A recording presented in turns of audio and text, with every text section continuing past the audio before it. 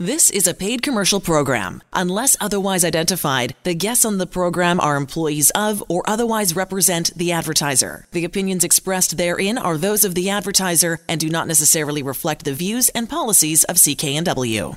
Welcome back to Vancouver Consumer. This Saturday afternoon, I'm Sterling Fox, and in just a few moments, John Carlson, Johnny 1%, will be here to have a fresh look at Metro Vancouver real estate and to tell us more of the 1% Realty story. But first, here are some more of the top consumer stories we're following this week. Air Canada says it's removing its grounded Boeing 737 MAX jets from service until at least now August 1st in order to provide more certainty for passengers with summer travel plans. Now, the airline had already grounded the MAX fleet until July 1st, but this extends it for another full month. Air Canada has 24 of these aircraft, the 737 Boeing MAX jet. Their total fleet is 243, 24 of which are the MAX planes. WestJet says it plans to keep its 13 MAX 8 planes on the ground until at least July 1st, but has no plans to cancel orders for 37 more MAX 8s. Canadian skies have been closed to all 737 MAX 8 aircraft since March 13th. 6 months after the federal government legalized cannabis for recreational use, many officers have expressed skepticism about the one testing machine currently approved. This one's called the Draeger Drug Test 5000, and how its results might hold up in court. Now, there's a second machine, and the company behind this one that could be approved for roadside drug tests in Canada says its product is faster and easier for police to use, to worry about technology as well. In an interview, two officials from the company Abbott say their testing device, which is called the Sotoxa, has shown it can accurately use a saliva sample to test for drugs in a person's system within 5 minutes, and it'll work in cold weather. The handheld device is now in a 30-day public review window after the government posted its intention to allow police to test the device. Now, afterwards, if approved, the company says it have enough devices to fill orders and has training ready in both official languages. No one has come up with a workable roadside testing device for cannabis that's universally accepted so far. And when the right device finally comes along, that company, maybe in this case it's Abbott, who knows, that company will make a lot of money all over the world. Users of the Mobi by Shaw Go bike share program in Vancouver were hit with what the company has referred to as a system issue over the past week. Issues were first reported when some users found they had trouble starting trips. The company eventually announced its systems were back online, then off again, and back on, and so on. By Wednesday, Mobi was able to report now our system is fully operational and up and running, and the company is working hard to diagnose and fix the problem. They're also hopeful we will have no further issues, but until we can diagnose the issue, we're not 100% certain it won't happen again, and the cause of the system hasn't been identified. They believe it's a connectivity thing. In the meantime, they're thanking customers there at Mobi for their patience and understanding around the outages earlier in the week, and have assured everyone there will be no overage fees as a result of this issue. Better to work the bugs out now before the tourists arrive. Word from the Bond franchise is the last Bond film starring Daniel Craig as 007 is set to begin production soon in Jamaica. The 25 of these things, the 25th Bond movie doesn't yet have a title, even though many were betting on Shatterhand. But executive producer Barbara Broccoli has ruled that one out already. We do know that Rami Malek, fresh off a terrific performance as Freddie Mercury in Bohemian Rhapsody, will play the villain in the new Bond flick. Release date, April 8th, 2020. This weekend at the movies, oh my gosh, Avengers Endgame is finally out. This one is expected to absolutely shred box office records everywhere. Those are a few more of the week's top consumer stories. We'll have some more for you later in the hour as well. But coming right up, they call him Johnny 1%. John Carlson is standing by with a Vancouver real estate update. Stay with us. This is Vancouver Consumer, and you're on CKNW. And welcome back to Vancouver Consumer this Saturday afternoon. I'm Sterling Fox, joined in studio by John Carlson, Personal Real Estate Corporation from 1% Realty. Good afternoon, John. Good afternoon, Sterling. Good to be here once again. Good to have you with us. I wanted to talk a little bit about condos. We're going to talk about the whole big picture in Metro Vancouver real estate, as you like to do for our listeners. But lately, there's been a lot in the news about condos, particularly, and this is just something, it's caught my eye, John, because it's been more than a few years since anything in an ad for a new condo development included potential incentives. Right. So what the heck is going on with the condo market to the point where developers are actually considering offering incentives again? Well, I think it's a sign of the market that we're in. As you mentioned, for the longest time, any affordable product, new condos, I mean, there was a rush to buy them, and competition on the part of buyers to get into these places was pretty fierce.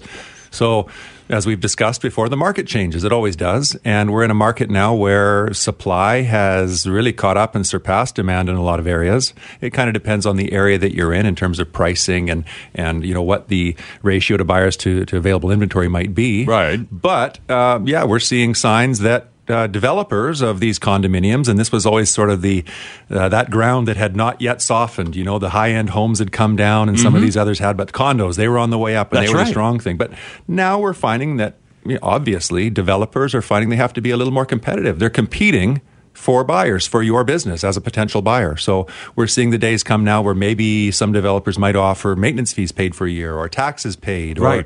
Or they don't want to drop the price because that integrity of their pricing structure is something they want to maintain. But right now, if you're looking at buying a new product, a new condo, you might want to have your own representation and just explore how far these developers might be willing to go in terms of throwing incentives at you. Now, you just dropped a little nugget into that last sentence that I'd like you to follow up on, if you don't mind, please, John, and that's the matter of shopping.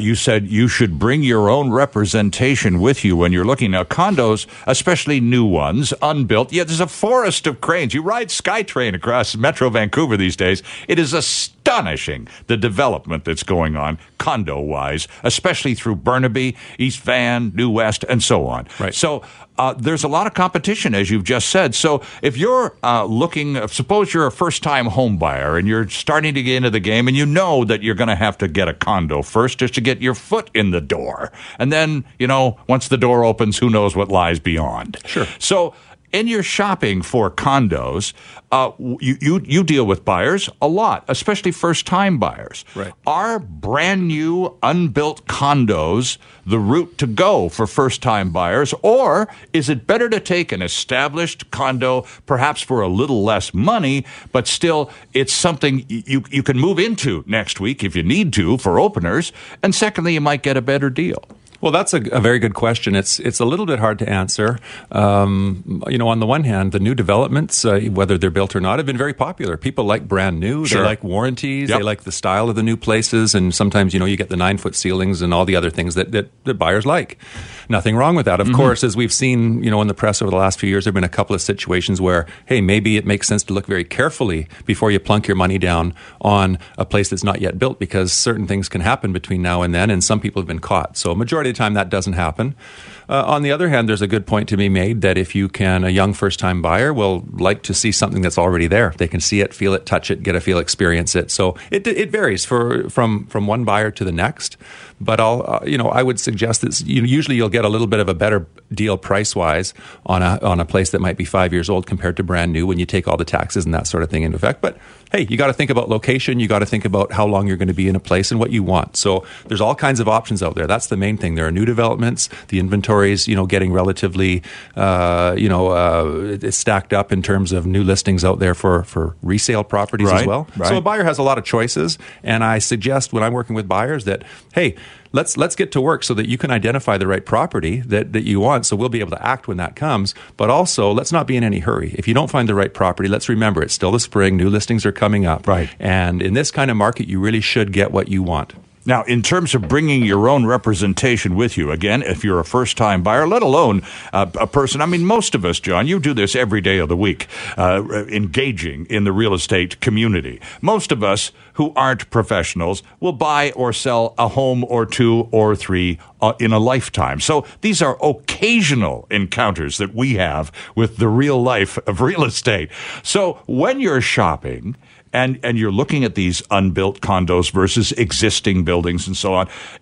At what point, John, should you have a pro with you? When you're doing that shopping, it's fine to look. Yes. We all love to go looking at I love going to new subdivisions and seeing what the new designs are and all that kind of stuff. But when you're serious and you go, we could move, we could live here. Yeah. Then is that the point where you need to engage a realtor and come back for a second visit with a pro in your corner? I think so. I mean, it'll depend on the sophistication level of that potential buyer. But I do know that a lot of people like to start out on their own. I mean, MLS is everywhere, and sure, anybody can get on their laptop or whatever it is and go and take a look at the listings and go to open houses, and it's wonderful. Take a look around, compare things. But I think when you start to be looking at your budget, maybe you sell one place to buy another, right, you need an evaluation, and gee, how long would it take us to sell, and those sorts of things. Or certainly before you go and sign a piece of paper at maybe a new development, because you want to remember when a development has their sales force there, that sales force is trained on the product, and they're there to sell that product, and sure, there's nothing wrong with that. Right. But really, they represent the developer. They have a code of ethics to make sure they treat you honestly, and there are rules and regulations and all that sort of stuff to protect the consumer. Right. But as we talked about earlier, in an age where developers are offering incentives, they're not volunteering necessarily everything on the table right away. And sometimes to have a good representative in your corner to suggest that, hey, these are your alternatives. This is your leverage if you wanted to look at other places. And if we were to go in and write an offer, I think a good agent would probably be able to help you either with pricing or incentives on a new development. Mm-hmm. So, the sooner the better, but whatever you're comfortable with. Call somebody like myself or somebody you trust who has a lot of knowledge, and they can probably give you some good options and help steer the whole process to a successful outcome. Let's take a step back, because we've been focusing on condos since the beginning of our conversation this afternoon, and it's good to have you back in the studio, by the way. Thank you. Let's talk about the rest of the marketplace. We've looked at condos, and some of the prices have come down a little bit to the point where it's a much more competitive playing field, to the point where some developers are going, well, gosh, maybe we've got to offer a few incentives. How about townhouses, single-family homes, looking at the big Metro Vancouver picture as we are approaching the end of April in the heart of the busiest real estate season of the year, spring 2019, John? Yes. Well, new listings are coming up. I've got one that I'm going to talk about a little bit later. The rest of the market is competitive. If you have a detached house in a good area, if you have a townhouse in a good area, you can sell. It's not like the market is terrible. It's just coming off the 10-year all-time highs. We've just lost that shine. I mean, we're down a significant portion in terms of sales. Buyers have stepped back a bit.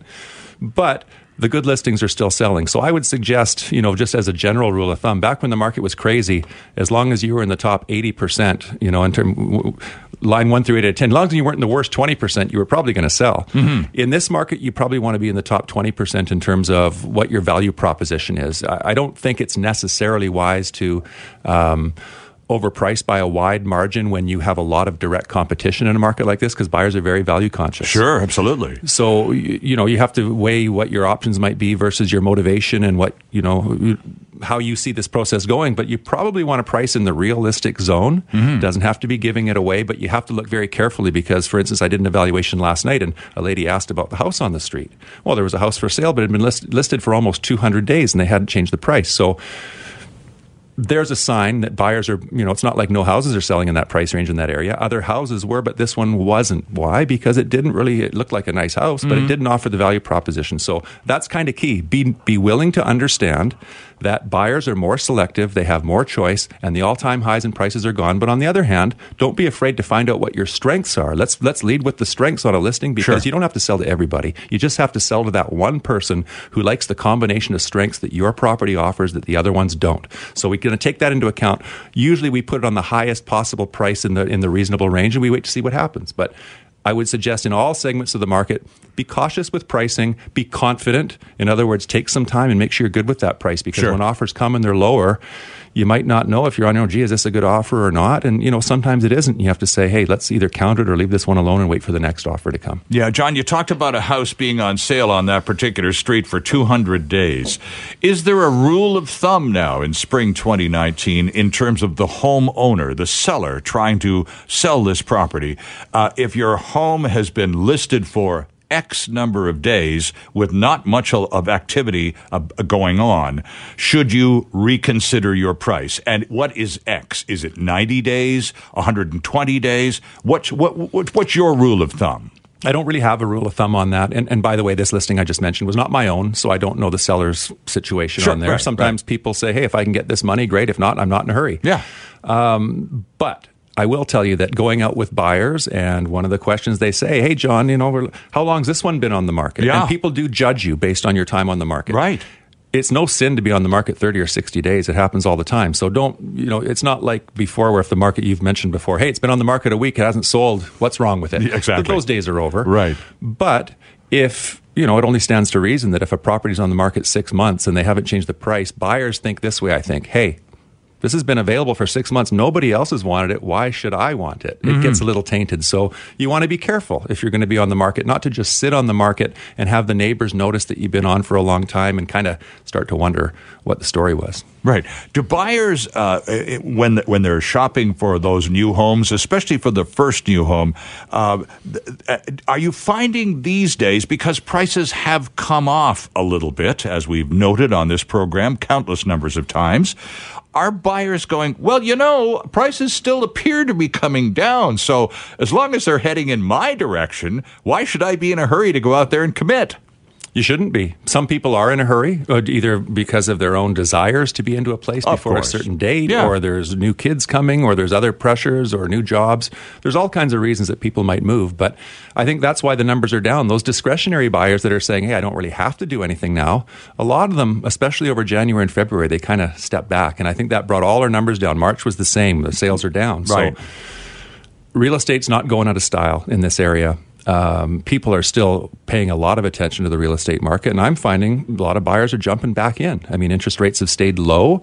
You can never time the market, top to bottom. If it's a good time for you and you can get a good deal and you're happy, then there's no, problem with going forward. And it's interesting you would point to interest rates as a factor, and it absolutely is when you're talking 6-7-figure mortgages. Interest rates matter. But the governor of the Bank of Canada, Stephen Poloz, did indicate this past week that there is no hurry on the part of the Bank of Canada anymore to increase those interest rates, given the number that we've had up until this point. Now, there was some chatter about, they even rolled them back. He said nothing about that. I wouldn't look for a decrease. But the key here, of course, is that in terms of interest rates affecting your buying mindset, they appear to be stable for the next foreseeable while. Yeah, they are. And I think that's good news for buyers because, of course, the stress test was introduced, which kind of restricted their ability to access as much money as they could before. So the fact that interest rates are staying reasonably low is definitely good news for buyers. And it's probably good news for sellers as well because it's going to help support, when buyers can borrow a little bit more money, prices are generally going to be a little stronger. Another rule of thumb question. I don't know if there is one or not. This is why I asked them. We talked about listings and numbers of days on market. The other side of that coin is the value, the price of the property. It hasn't moved because perhaps it's not the appropriate price for this time and neighborhood. So how frequently should you have your price reassessed if your home stays on market for a little while? It depends on the situation. Again, some properties might be seasonal, so you're not expecting a sale right now. Right. But in general, I think that that sellers will if you're a good agent in touch with your sellers on a regular basis, then you're talking to them and giving them feedback from the showings, and this is a topic. And after a certain amount of conversation is built up, sometimes the two of us might get together and say, look, this is the price we put on it, this is the activity, here's the showings we've had, and here's been the feedback in this period of time. This is what's maybe sold or been relisted in the area in the last 2 or 3 weeks or a month. And so what's our plan going forward, given all this new information? So there's nothing wrong with looking at it, and this is a process. So sometimes if you're on the market a while, it does make sense to bring your price down, and that's what we see across Greater Vancouver and Fraser Valley is a lot of price reductions. Johnny1%.ca is a terrific website, friends, for John Carlson from 1% Realty. Have a look at it while we take this break for the news. And welcome back to Vancouver Consumer. Sterling Fox with you, joined in studio by John Carlson from 1% Realty. And John, it's the busiest time of the year. It's the spring. You've been with us long enough now that we've actually become educated to understand how busy it is in the real estate business. Now, even in 2019, which is not insane as it has been in previous springs, it's still pretty busy around town, isn't it? It is. This is the time when a lot of people want to figure out how they're going to put their house on the market in the near future. Get the gardens ready, get the house ready. So I get calls sometimes from people saying, hey, I'm not going to sell quite yet. I'm going to sell in May, June, whatever it might be. Right. But can you kind of come over and tell me about how you sell houses? And then maybe you can give me an idea what I should do with my house to get it ready. So I'm getting a lot of those calls. Listing time, this is always the peak time for new listings. So as a buyer, you have choice right now, and you're going to continue to have good choices probably for the next few months, at least as new listings hit. But yeah, it's a nice busy time. The weather's getting busy. A little bit brighter, and everybody's jumping back to work. Yeah, and lots of new listings to talk about, and John has got a couple to bring you up to speed on in a little bit. But all sorts of listings at Johnny1%.ca. Again, Johnny1%, all one word, .ca. Beware of imitators. And on the website, in addition to all these terrific listings, and John has got a couple in Langley. We're talking condos and stuff earlier, so this will excite you if you're looking for a place in the burbs. But I also wanted to talk about the 1% Realty business model, Mr. Carlson. Right. We talk about this on the radio a lot, and yet when you go to people's homes because they heard you on the radio, and he sounds like a decent sort of chap, we should have him over for coffee. And they ask you all the same questions all over again. And it always has to do with, if I'm paying less in commission, yes, what less am I getting by way of service, as we, the consumer, have a finely trained mind which suggests all the time to us, if you pay less, you get less. That's been an axiom since we were little. In this case, it takes a twist. It takes a turn. Tell us about it. Well, I mean, this is a decision I made back in 2010. So actually, this May will be 9 years at 1% Realty for me. I was at other companies. This is my 23rd year in the business. And in that 9 years, I've sold somewhere, I think, between 500 and 600 homes. It's just been a fantastic success for me. What a run. It's wonderful. And I'm busy, but, people want value. A lot of people, and I'm going to try to say this very respectfully, but I've been doing this business a long time, and I hear it all the time. Real estate commissions, what do these guys do to make this kind of money? They're too high. It's this, it's that. Why? Yeah.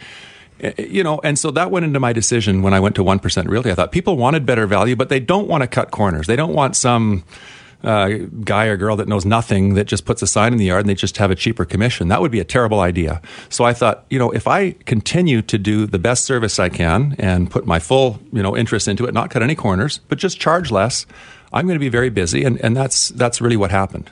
Well, I guess we got to tip the hat to one Ian Bailey here in Vancouver, who began this 1% Realty business several years ago now, and it's branched out from a local firm to a national concern. Right. And it's they operate realtors across Canada who work with 1% Realty, have the same commission schedule, whether it's Winnipeg or Toronto or Vancouver, correct? That's right. And for instance, I got a call from somebody who had heard us on the radio, and he was out in the Cultus Lake area, which was just a little bit too far for me. Mm-hmm. But what I did was I called one of my colleagues who's also an excellent agent, and we set something up, and so we're working together on it. And that's what we do. And you asked me before, and I didn't answer it well enough, what are you not getting? People have this feeling like, gee, and I totally get it. And here's the difference I want people to think about. There are a lot of industries that are already pretty cutthroat, and there's not a lot of margin. Like, let's face it, how much can you save in a trucking company right now? Am I going to undercut the other trucking companies? Probably not, because there's very little margin in this sort of thing. Similar with other products. But I'm going to ask you to think about the real estate industry, who's had a commission structure, a prevailing commission structure of 7% on the first 100,000 and 2.5% on the balance, since prices were 20% of what they are now. Prices have gone way up. Commissions have gone way up. A whole bunch of realtors are out there with real estate licenses. So I'm going to ask consumers to think, gee, could someone do that for less? I'm going to say, yeah, you can. And really the key to me is my experience level allows me to do the volume. Right. I mean, I know the market. I think the more business you're doing, the sharper you are on your game. And I definitely feel capable, and I do a lot of volume. And people say, gee, John, why would you do this? Why would you work for less?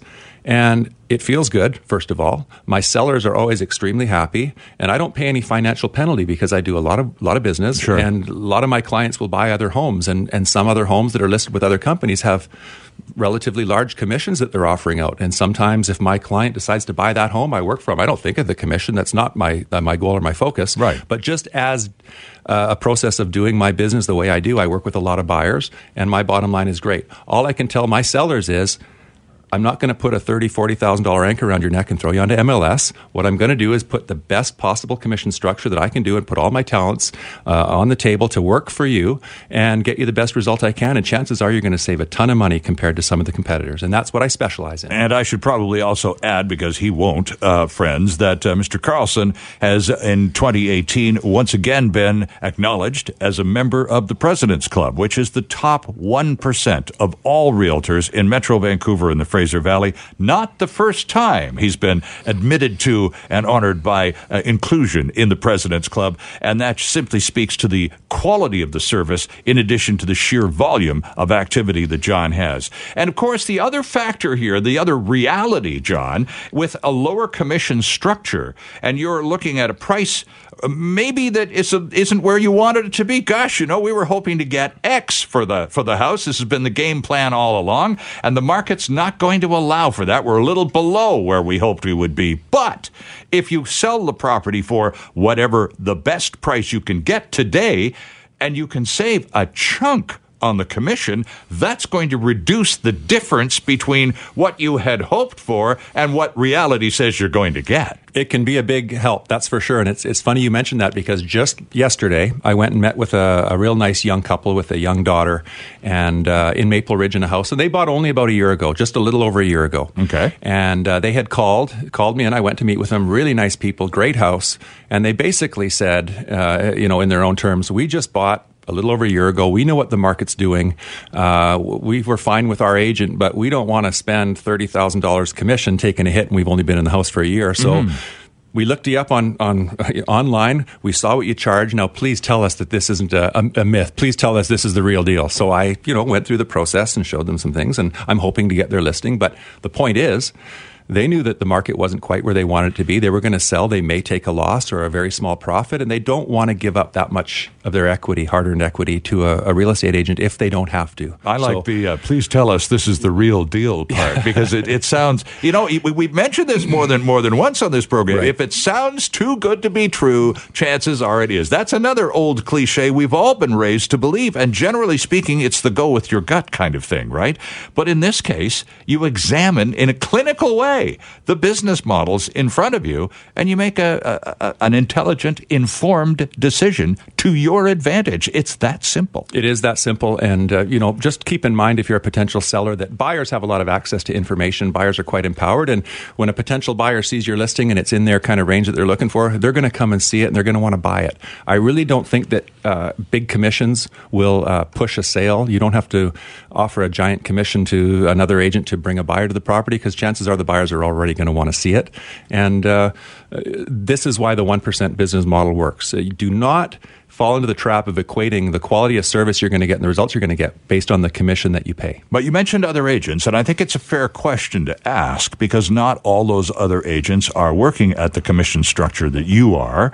And as a result, there may be some, well, shall we say, animosity between the way you operate and the way they do. So if you have a home listed with a 1% realty sign on the front lawn, what are the chances other agents are going to say, well, that's a 1% deal, so we'll just take a pass on that. I want to go to the next street.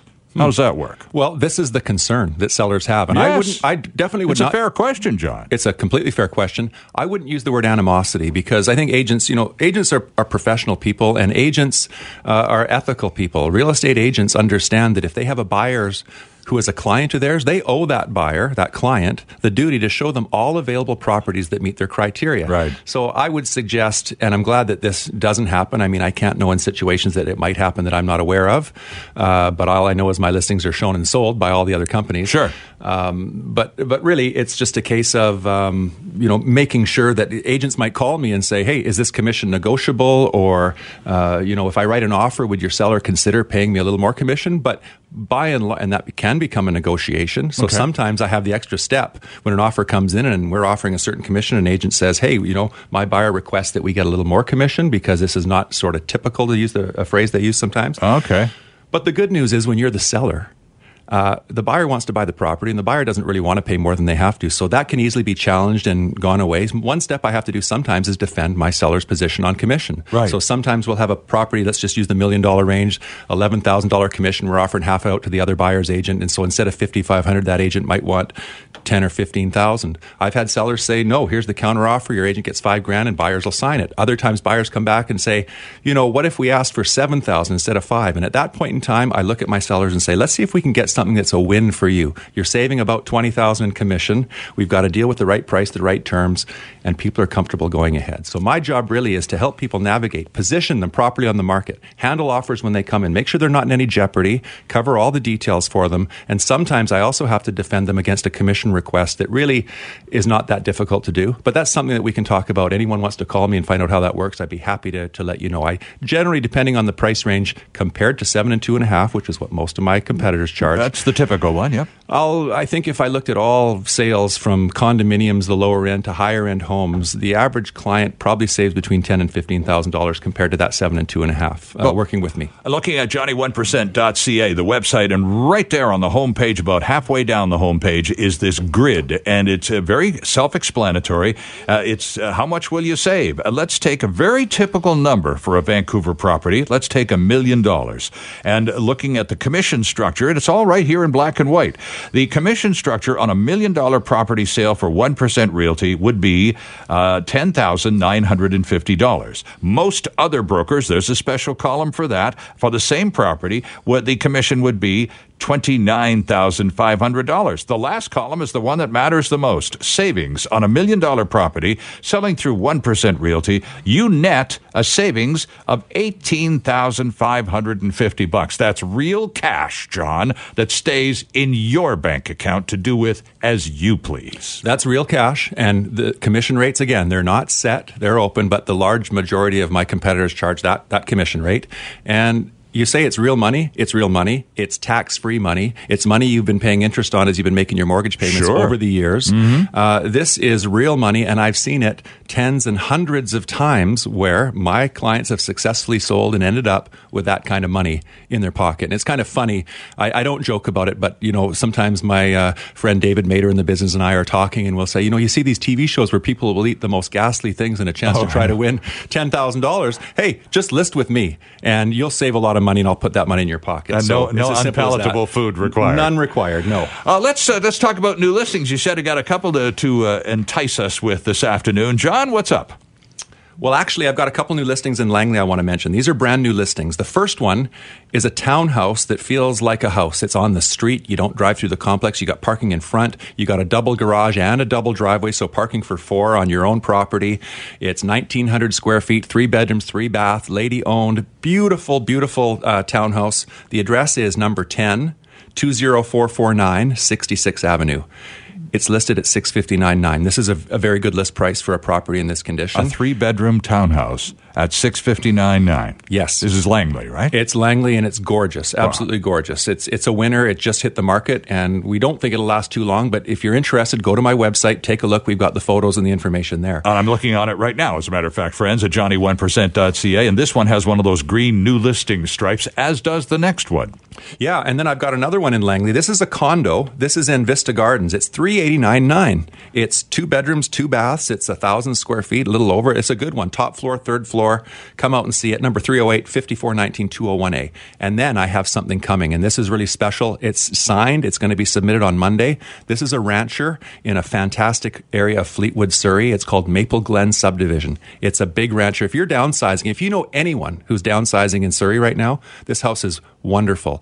Nice tall ceilings, 1,900 square feet, manicured gardens, low maintenance, air conditioning. They've got the vinyl deck and the vinyl fencing around. It's got an awesome layout, and this is going to be a real winner at $899,900. The address is 9169 161A. It's $899.9. So these are 3 new listings that are very competitive. Go to my website and take a look. And, you can feel to call me anytime on my cell. All right, well, let me take care of that business because we're almost out of time here. Johnny1%.ca is Mr. Carlson's website, friends, and you'll find his phone number all over it. But in case you just want to jot it down now, it's 604-612-0080, 604-612-0080. And you, sir, are free to go because we're fresh out of time. Great to see you again, John. Likewise. We'll catch up to you soon. Thank you. We're back after this.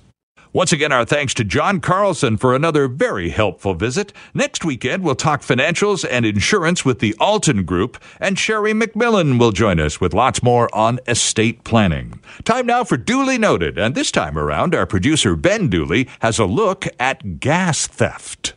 Thanks, Sterling. The pain at the pumps in Metro Vancouver may be leading to a crime wave as drivers try to cut down on fuel costs.